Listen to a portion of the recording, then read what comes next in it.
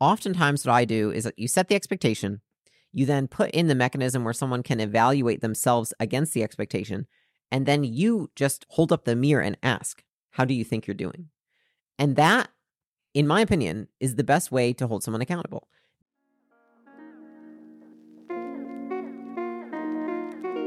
How do you create an unshakable business? I crossed $100 million in net worth by the age of 28. Now I'm growing Acquisition.com into $1 billion portfolio. In this podcast, I share the lessons I've learned in scaling big businesses and helping our portfolio companies do the same. Buckle up and let's build.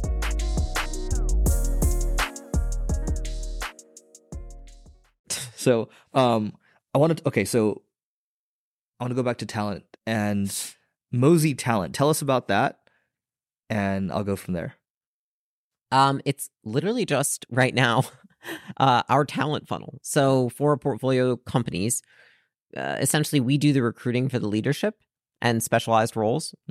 Just scope creep probably. Yeah. That's okay. Like, I want to help. And you guys are placing all the operators, right? Just to be clear. Yes. Yeah. So leadership, which is often somebody comes to us, a lot of people do need like an operator.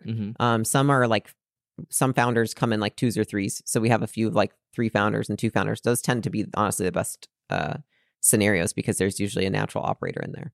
But a lot of the ones that come to us, especially when it's a single founder, they need an operator. And so Mosey Talent kind of was just born in that. My vision when we started Acquisition.com was that we recruited their leadership teams.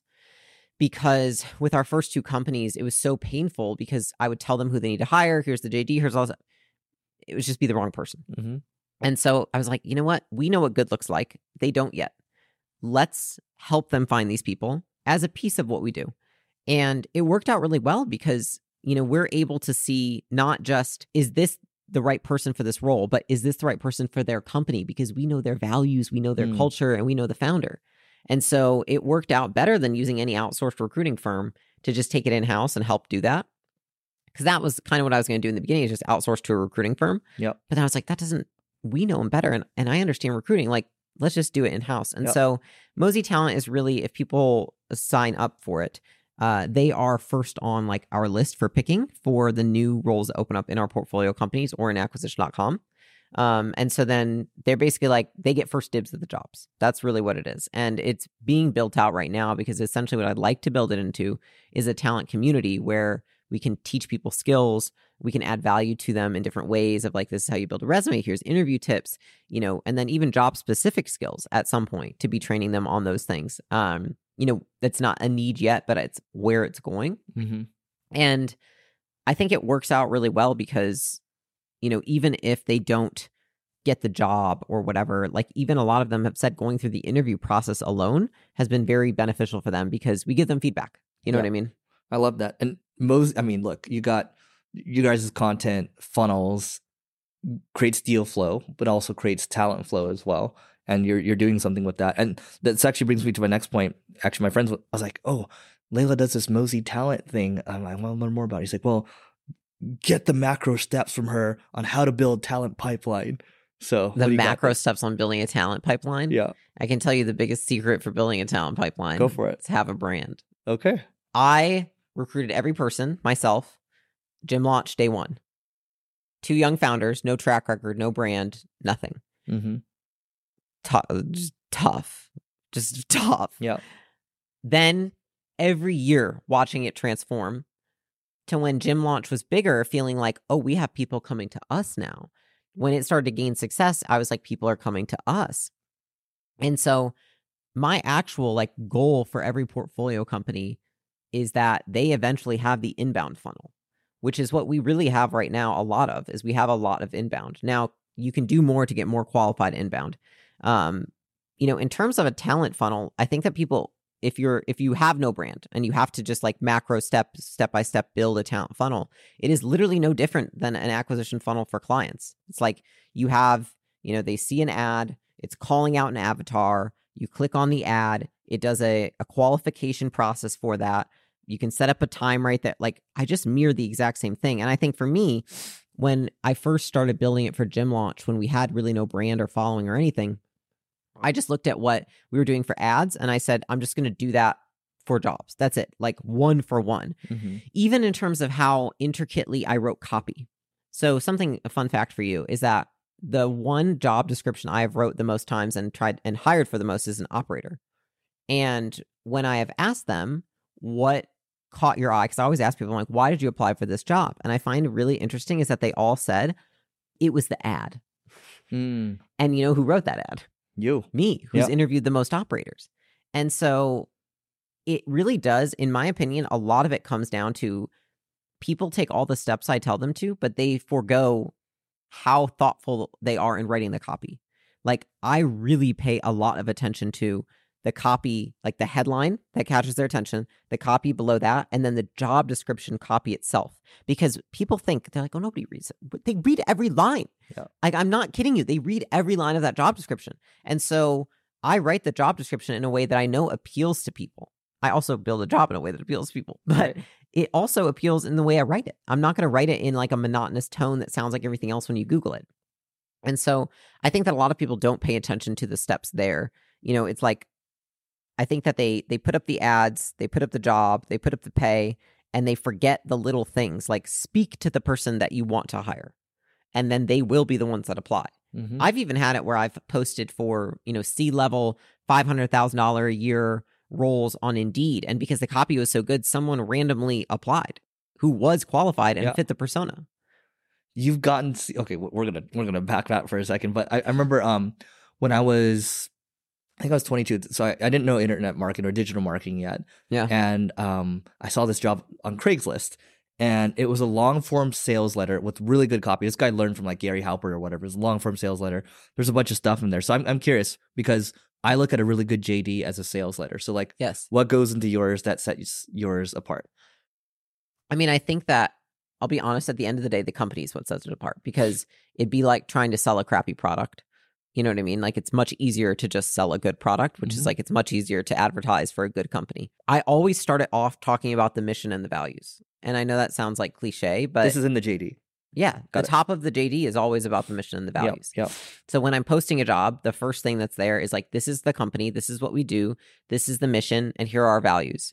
If you do not align with those things, then we wish you best of luck. If you do, keep reading. And then I go into the job description. And usually when I think about the job description, when I'm speaking to the person, I'm thinking, what problem does this role solve?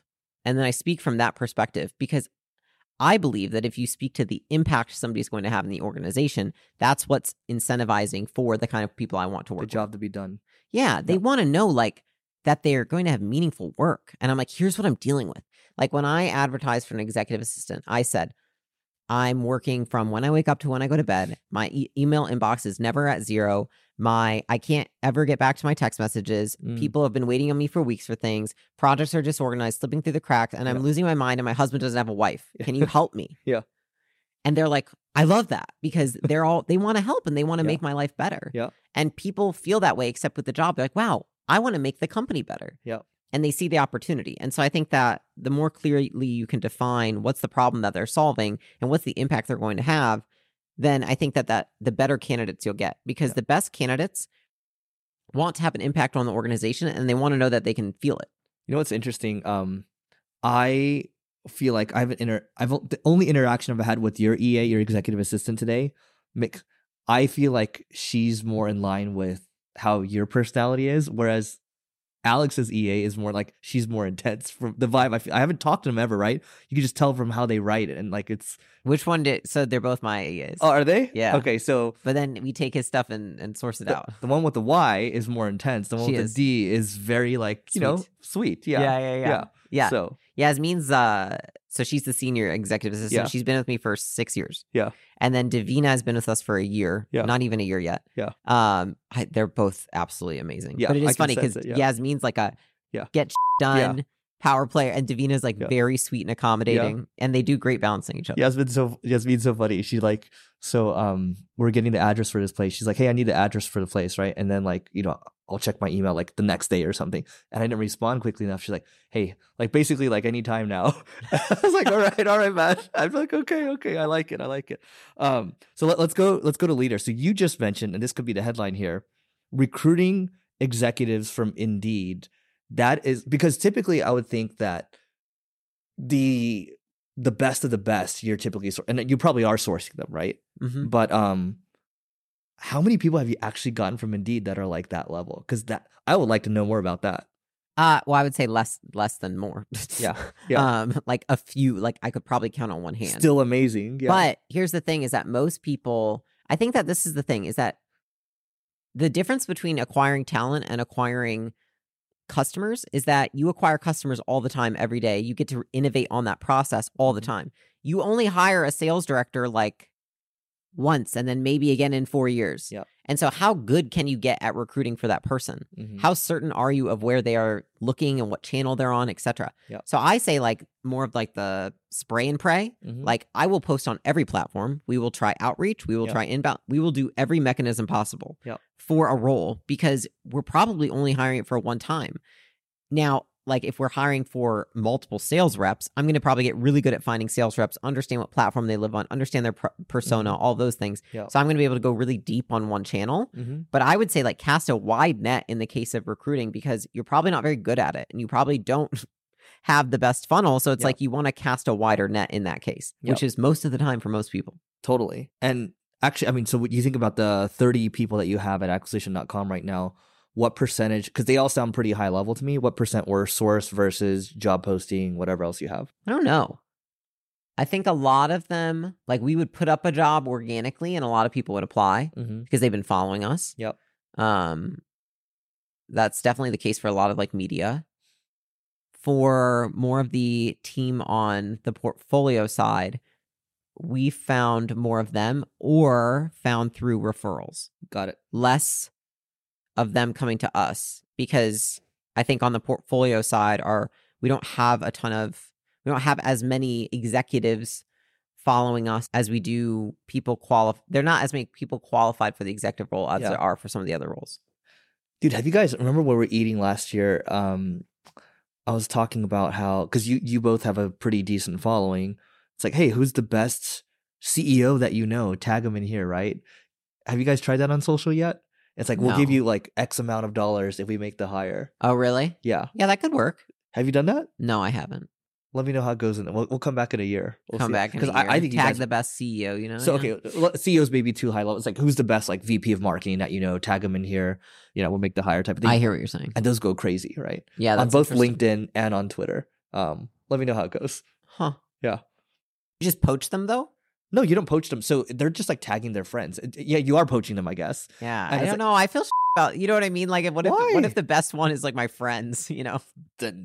Okay, that's different. That's like you need to have a conversation. But then it's like, because the thing that's popping up for me is like, I just remember the people that I've been nurturing for, and you know this, like with executive hires, like sometimes you're nurturing them for like 2, 3, 4 years or whatever. Yeah. And I'm like, man, the ones that I've kept on deck right now have really all come from stuff like that. Interesting. Okay. Yeah. Anyway, not just a thought. Not telling you should do it. I think you talked about the portfolio CEOs that you're hiring. These are people that you're sourcing referrals, right? And then CEOs? Yeah, the operators. Yeah. Yeah, we source those ones. Okay. And then the people for acquisition.com, that's a job post, right? So, okay, I didn't realize that you were asking me about anyone for our portfolio companies when you asked about that. I'm like moving around. Yeah. Yeah. So I was referring to acquisition.com, like Holdco, in terms of for our portfolio companies. It's a mix. I don't know the exact percentage right now. Got it. And now I want to go back to kind of the mission and values piece, because I think people tend to gloss over this. It's like, oh yeah, okay, mission, values, whatever. But I feel like you and Alex really live your mission and values like every single day to a T, right? What's your style of holding people accountable? I think that you have to define what the values mean and what they mean in terms of behavior. So that's the expectation, right? It's like, these values mean this. You behave in these ways. If you agree to work here, you also agree to behave in those ways, right? In terms of holding people accountable, I think it's putting in tools where they can assess themselves, and then you can ask them about that. So it's really easy for me to hold people accountable because I have so many ways in which I have them report on their own progress in terms of our values and their jobs. So on a weekly basis, I have end of week reports where they're reporting on it. I would say metrics progress and project progress, as well as personal progress. And this is a one-on-one. This is an end of week report. Got it. So they have to write in there and tell me these things. Okay, right? got it. That, in my opinion, is like one of the best ways that I can do it. And people always fill it out because guess what I do? I comment on every single thing they say. I don't miss a point. I read every single line. I respond to everything they say. Mhm. It takes me a long time. But like I've done this for years. And I think that the reason most people are really at getting reporting is because nobody reinforces them filling out the report. So that's the first thing that I do. The second thing in terms of holding people accountable.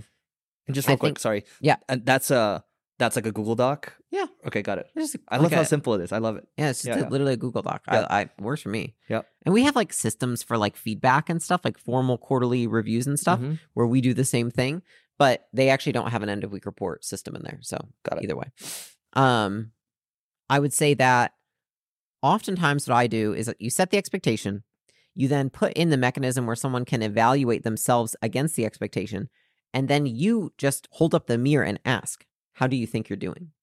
And that, in my opinion, is the best way to hold someone accountable. Now, I think a lot of people think that accountability is telling someone that they're doing something wrong. I think that that is poor management because they don't already know they're doing something wrong because you haven't put the systems in place for them to be able to measure their own progress. And so I think that I used to have to tell people they were doing things wrong all the time because I didn't understand that if I put in mechanisms where they had to report on their progress themselves, and it's so much better this way because then they take ownership over it. They take ownership because they see that they're not making progress in certain areas and they'll point it out to me. And then I can be their partner in figuring out what we can do to move that metric or to get that project done faster. Or, hey, maybe we shouldn't even be doing the project. And it becomes much more of like a collaborative process than I have to come tell you you're doing something wrong every time something isn't being met. Yep. You know what I mean? Yep. And so I'm assuming this is the end of the week report. You're leaving comments and it leads into like a one-on-one next week or something like that, right? Yep. Yep. And then on the one-on-one, we can both add, talking points in there and talk through things. Got it. I always say like lead with ask before you assume. So if somebody's not making progress and maybe they haven't pointed it out, I would never assume reasons as to why. I would just simply ask them. Mm-hmm. Look, your metrics here are lower than the standard. Could you tell me why? Yeah. Like, it doesn't have to be this big, scary conversation. And I think a lot of people associate accountability with being mean or punishing, but I think that actually is worse because think about somebody likely to change or to change their behavior or to do better in their job. Do they feel bad about themselves or good about themselves? People who feel good about themselves, they have a healthy sense of self-esteem, are more likely to perform in their jobs. Oh, totally. Yeah. Yeah. So if I hold them accountable in a way that makes them feel like are they actually going to even be able to improve? The best managers just don't make people's lives harder. Yeah. And actually, in reality, most managers and leaders make the people that work for them's lives harder, not Totally easier. true. Yeah. They make doing their job harder, not easier. And I look at it like my job as a leader is to make their jobs easier for them to do well. Yeah.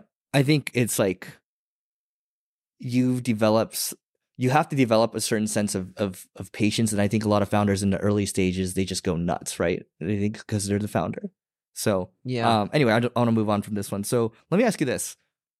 Very philosophical question. This could go wrong, but we're going to take a risk here. Okay. So and Alex isn't here. So if you were to decide to have kids, right? Mhm. Because both of you are hard charging, and this is interesting because I was talking about this with my pet holding company buddy during lunch, and his partner was there too. It's like, well, like, so how does it work if Layla decides, like, they decide to have kids, like, one's gonna have to like step back, right? Like, how do you see it? Because it's like that is another level, right? Yeah. So how do you look at it? Like if we were to have kids, what would happen? Yeah. Would you dial it back or would you like keep pushing? Like, what do you think? I think there's trade-offs. Yeah. I think I would put systems in place to allow me to get, the most out of myself. Like anything else, it's almost like there's a lot of times in the company where you have to step out to do something else that has occurred. Like right now, I have to make room to cover for the CFO. Mm-hmm. Well, that could just as well be I have to make room to take care of a kid. Yeah. And so you figure out ways. And I actually think that it provides a lot of opportunity for people in terms of, if I were to have kids, then I would say like, this is a great opportunity for me to see like, where are the strengths and weaknesses of the team if I put more on them, as well as where are the gaps that I need to get somebody else in here for. Yep. And I would say the same goes for like home life. Like I would just like I would never do that on my own. Yeah. You know, I think that a lot of people, like, I look at my family that's Iranian, and like, it's great because there's like 15 of them in a house. Yep. You know what I mean? Yep. But we don't have that here. So I would probably figure out, okay, well, how can I get enough people in the house and at work that it could make it, I have help on both sides, allowing it to be actually doable. Yeah. By the way, side question. Alex isn't here. You guys going to move back to LA? Back to, okay, we actually never lived in LA. We lived in Orange County. Okay. No. Back to California. Too many taxes. Too many taxes. Too much taxes. Got it. Yeah, I can't Got it. So you spoke at the event that I had last year. Thank you. And one of the things I think you were asked on stage was, who do you look up to? And your answer was no one, right? So go ahead. I hate that question.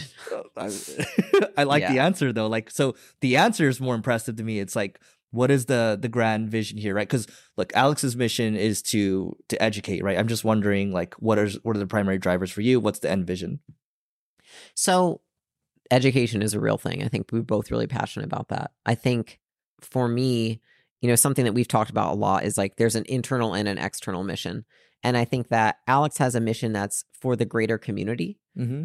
And my mission with acquisition.com is, how do I build a 10, 20, $100 billion company, whatever, through encouraging people, really caring about people, helping people develop, helping people grow, and not turning into one of these very punishing organizations, typical PE, typical big corporate, typical bureaucracy, which I understand why that accumulates over time.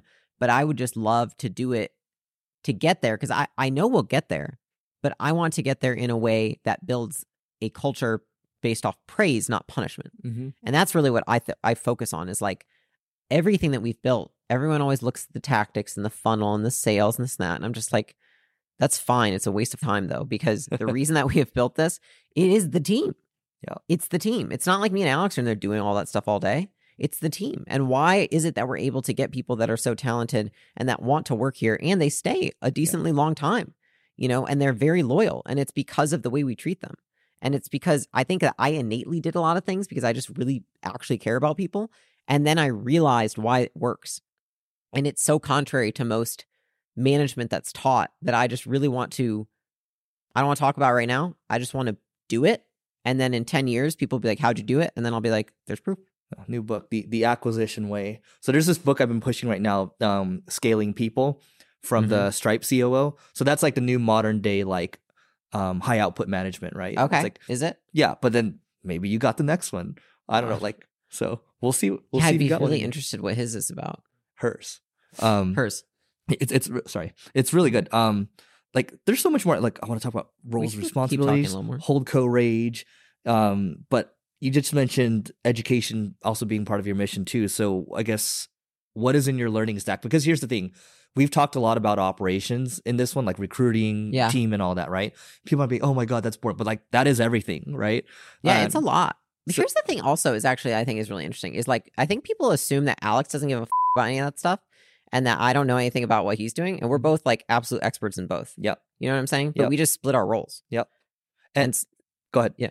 No, so I just think it is interesting because I think people like label it as my domain. Like, I know how to sell and market. You know what I mean? And like people see him and they're like, oh, he doesn't know it. He knows how to do all that. I think humans just like to label things simply. 100%. Yeah. And like, and the problem with marketing and sales is like, it is sexier, but it's like, this is the that matters at the end of the day. But anyway, how do you get better at your job? That's the question. At what I do? Yeah. Oh, you mean like, do I consume something? Do I have mentors? Do I? Yeah, just because I just think you're a very good operator. Like, yes, you're good at sales and marketing, but like the people, like the stuff you're saying, like clearly you've put a lot of work into this. So you can say, I read nothing, right? It's just all experience.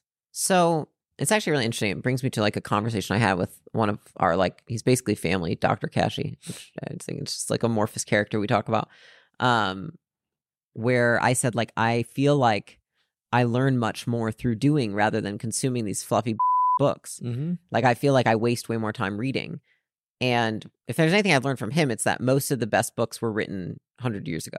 Mm. And so I actually only read books that Dr. Kashi recommends, because he reads books by the people who came up with the ideas, not the people who have iterated on them. And so after that, we had a few conversations. He was like, you do learn more by doing. Mm-hmm.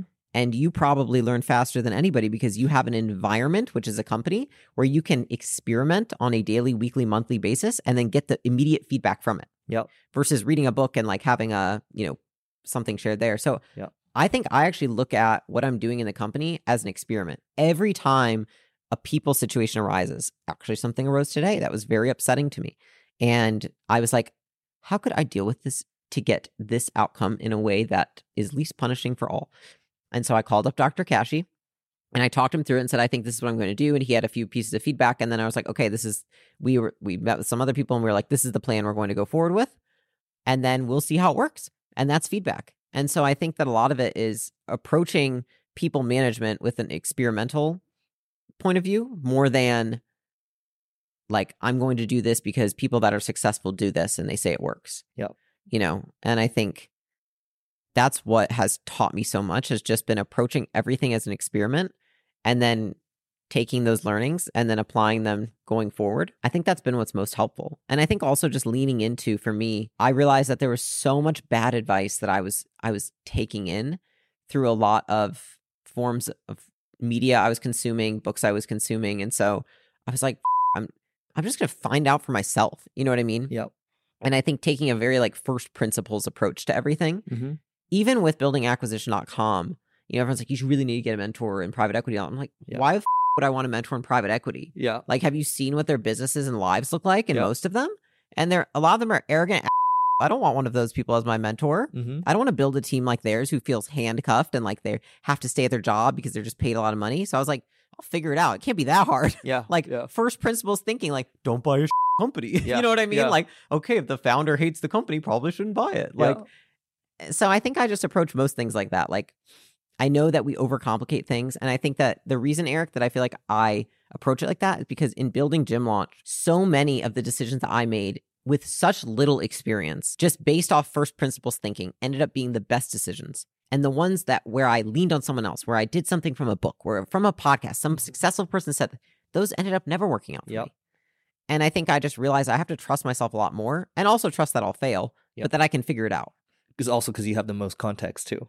I have the most context on me. Yeah. Even when I have people that are worth billions of dollars and they give me a piece of very absolute advice, I'm like, if he had all the context, he wouldn't give me that advice. Because this is a problem with advice. It's based on their experience. Yeah. Yeah. All right. I got two final questions and then we can wrap here. So I think I saw a quote somewhere else and then it reminded of you talking about this, but where founders tend to step away from the business too soon. And you've seen that over and over. So you have any advice for founders on this? Because it's like, it's so cool. Let's go hire an operator. Let's go hire a CEO, whatever.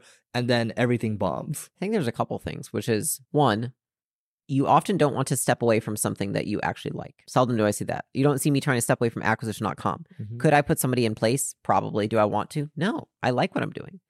And so I think that before anyone even thinks about stepping away, think about why do you not like your company? Enough that you would rather be doing something else. And I think that a lot of people build companies that they don't like because they're using other people's judgments, other people's opinions. They're building it off of some book some dude wrote, right? And they're doing what other people think they should be doing rather than what they want to be. And I think that's why so many people want to get away from their company. So I would say, like, what in your company suppresses you to the point that you feel like you need to get away from it? And that would be something to figure out first. That's great. The second piece would be, if you're trying to get away from the company, I think that most people, if they're trying to outsource it too soon, it's typically, you know what? I actually just think it's number one. I think they're trying to get out of pain. There's something that is punishing about the company. Therefore, they want to get away from it. And they don't care what they have to do to get away from it. Now, you can put an operator in place, but what's going to happen to the operator? You know what I mean?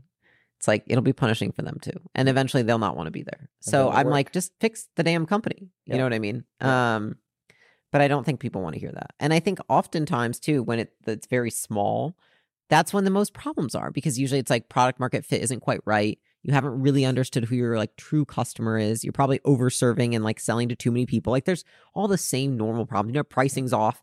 Like, you just have to do the work to get past that. I think that I would encourage people to get to a place where they enjoy the business and running it before they try to outsource the whole thing. Totally. You will be more successful in outsourcing it. Yep.